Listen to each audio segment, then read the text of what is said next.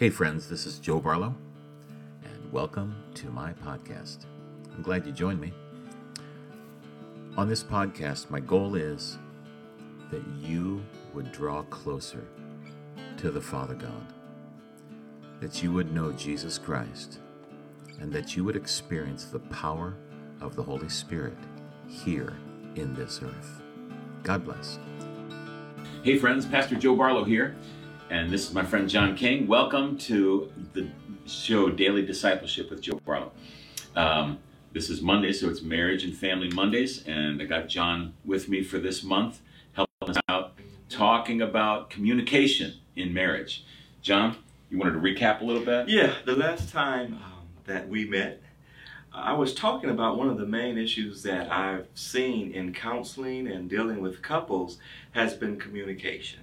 So we started out last week talking about the way that a man hears and the way that a woman hears. Even though it may be the same words, they hear those words or the meaning of them comes differently because of the way that they're made. Not because one is, from this place, one is from California, one is from Chicago. It's not because of where they're from, but it's because of how God built them. And we mentioned last week that God took a side out of Adam. Right. And this was Eve, but that side that he took out, Adam no longer had that portion. Right. And so they communicate differently. They use the same words, but they communicate differently. And if you don't have an understanding of that, it can generate strife. And really, the enemy is really behind all strife. Why? He knows this, that a house divided cannot stand. Yeah. And so what he does is he tries to bring in things that God has placed in us that are different from one another, and he tries to point out the differences, sort of like in this way. See, you don't even know how to save money. You don't even know how to, you spend everything we have. It doesn't matter whether the person is spending for things that are necessary, but that other mate sees it differently, and God is saying, well, wait a minute, I didn't have to put it in your spouse to know how to save because I put it in you.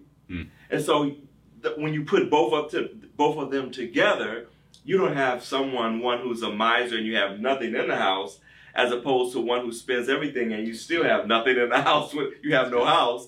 But when you put them together, you get this balance. Well, it's the same way when it comes down to communication, and that is that God strategically in marriage put these two together that speak differently, but when you put them together and they take time to get an understanding, all of a sudden it flows powerful.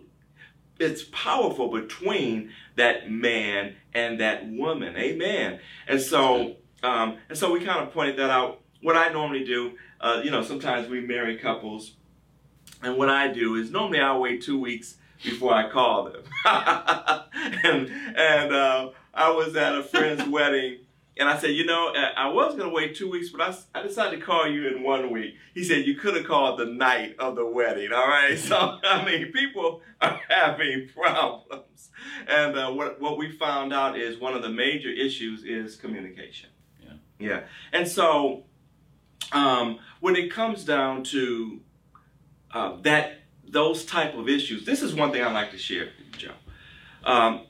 You remember in Genesis, remember the Tower of Babel. Tower of Babel. Right. And they were building this tower. Yes. Up to the heavens, right? Right. And it wasn't so much that they're going to reach God, because I don't care how tall you build a tower, it's not going to happen. But it was their mindset. They wanted to be God in a sense. It was nothing but Satan. Yeah. So now they're building, and this is what God says. They're out of the will of God. But do you remember what he said concerning that? Yeah. He said, if as one people, speaking one language, they have decided to do this thing, then nothing will be withheld from us. Nothing. That they have imagined to do.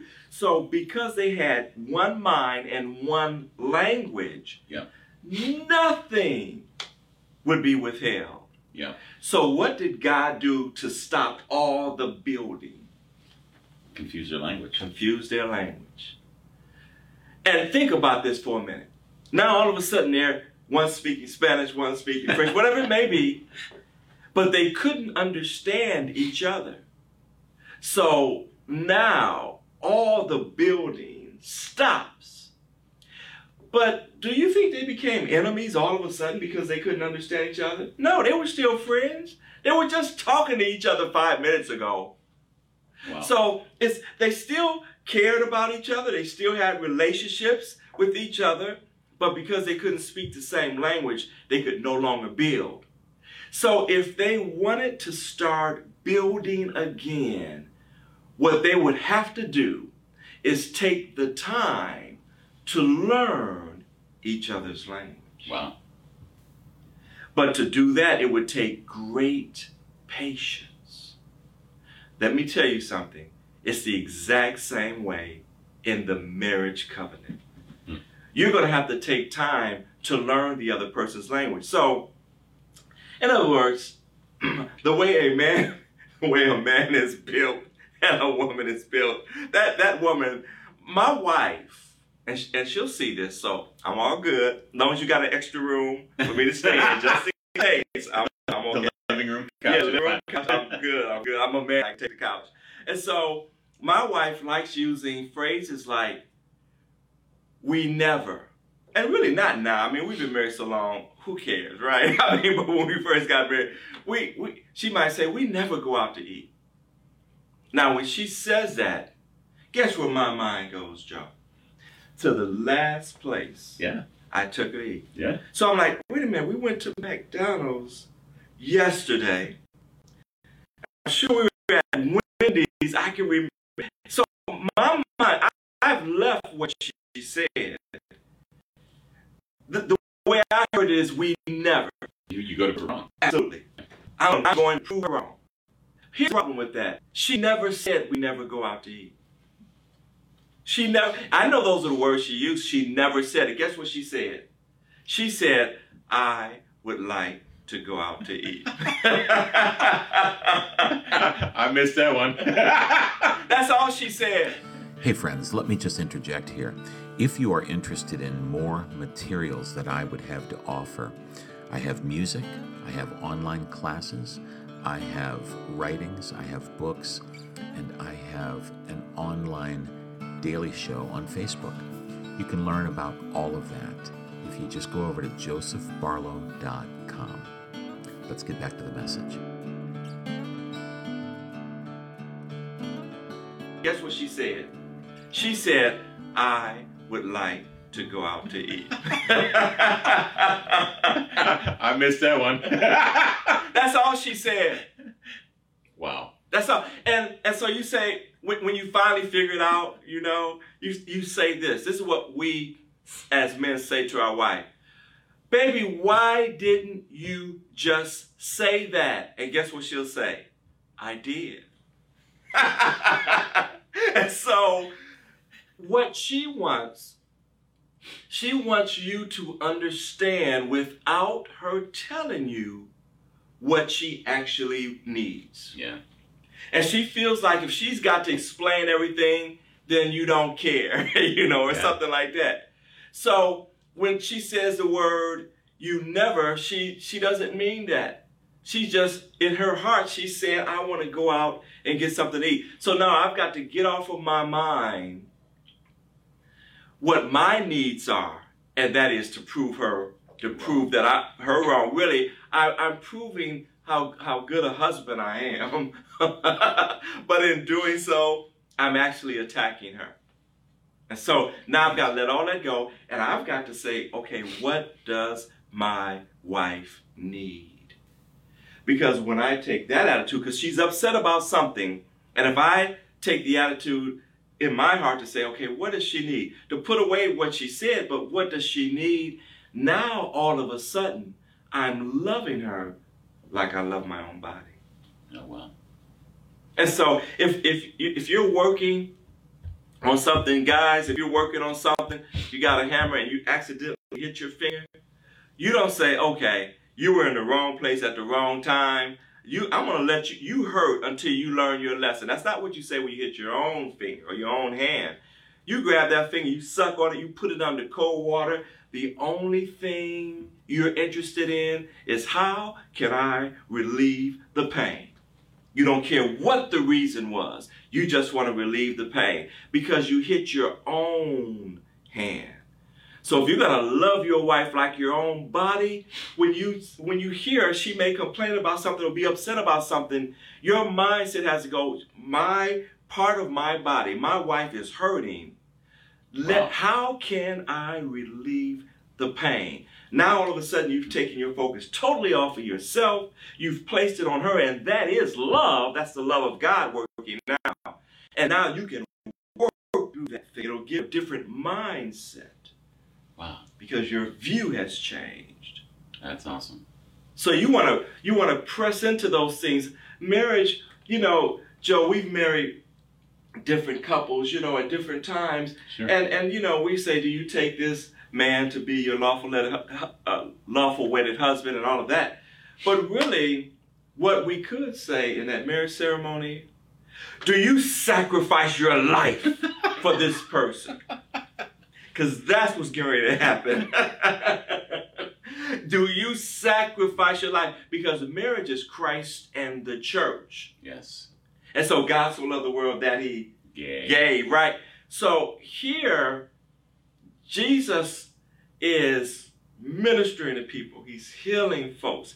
He's raising the dead. He's delivering, he delivered a woman from the punishment of adultery and all of that. Now he's on the cross, and this crowd of people are shouting, crucify him.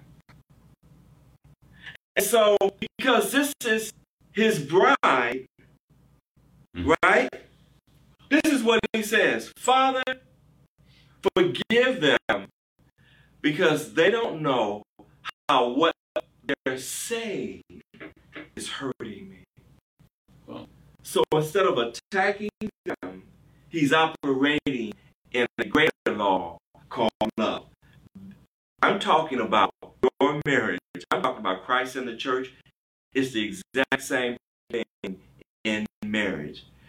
Forgiveness, love has to be in place. Or when there is a miscommunication, strife is going to happen. And guess what? Nobody's going to be happy in that house. Nobody will be happy. Nobody wins an argument. Nobody wins. Ever, right? And so we're talking about how to communicate in such a way that it causes those arguments to cease, or to go from red, you have an airboy, to go from a red to a yellow, okay? Yeah. Where it's no longer this type of marriage. One minute you guys are loving each other, the next minute you're hating each other. But it just, you must begin to equal out because you've got forgiveness and love. And that is so important. So, if you look close in the Word of God, you see examples. And I know our time is kind of coming to a close, but I'll bring up one example, and that is Job. Me and Joe were talking just a little bit earlier about how wonderful a wife it is to have. When you're at the lowest point of your life, you say, why don't you just curse God and die? Okay, what an encouragement, right? But look at the way Job addressed this. He didn't say, you're a foolish woman. That's not what he said.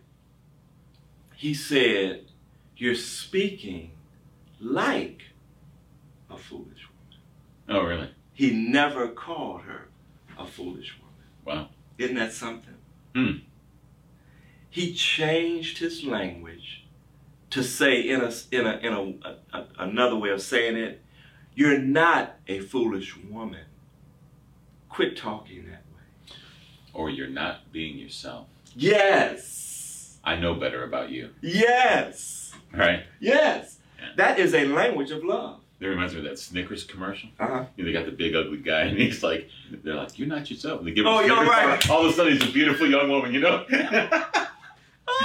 not yourself. Yeah. And we're not saying to make that type of transition. But maybe it could be that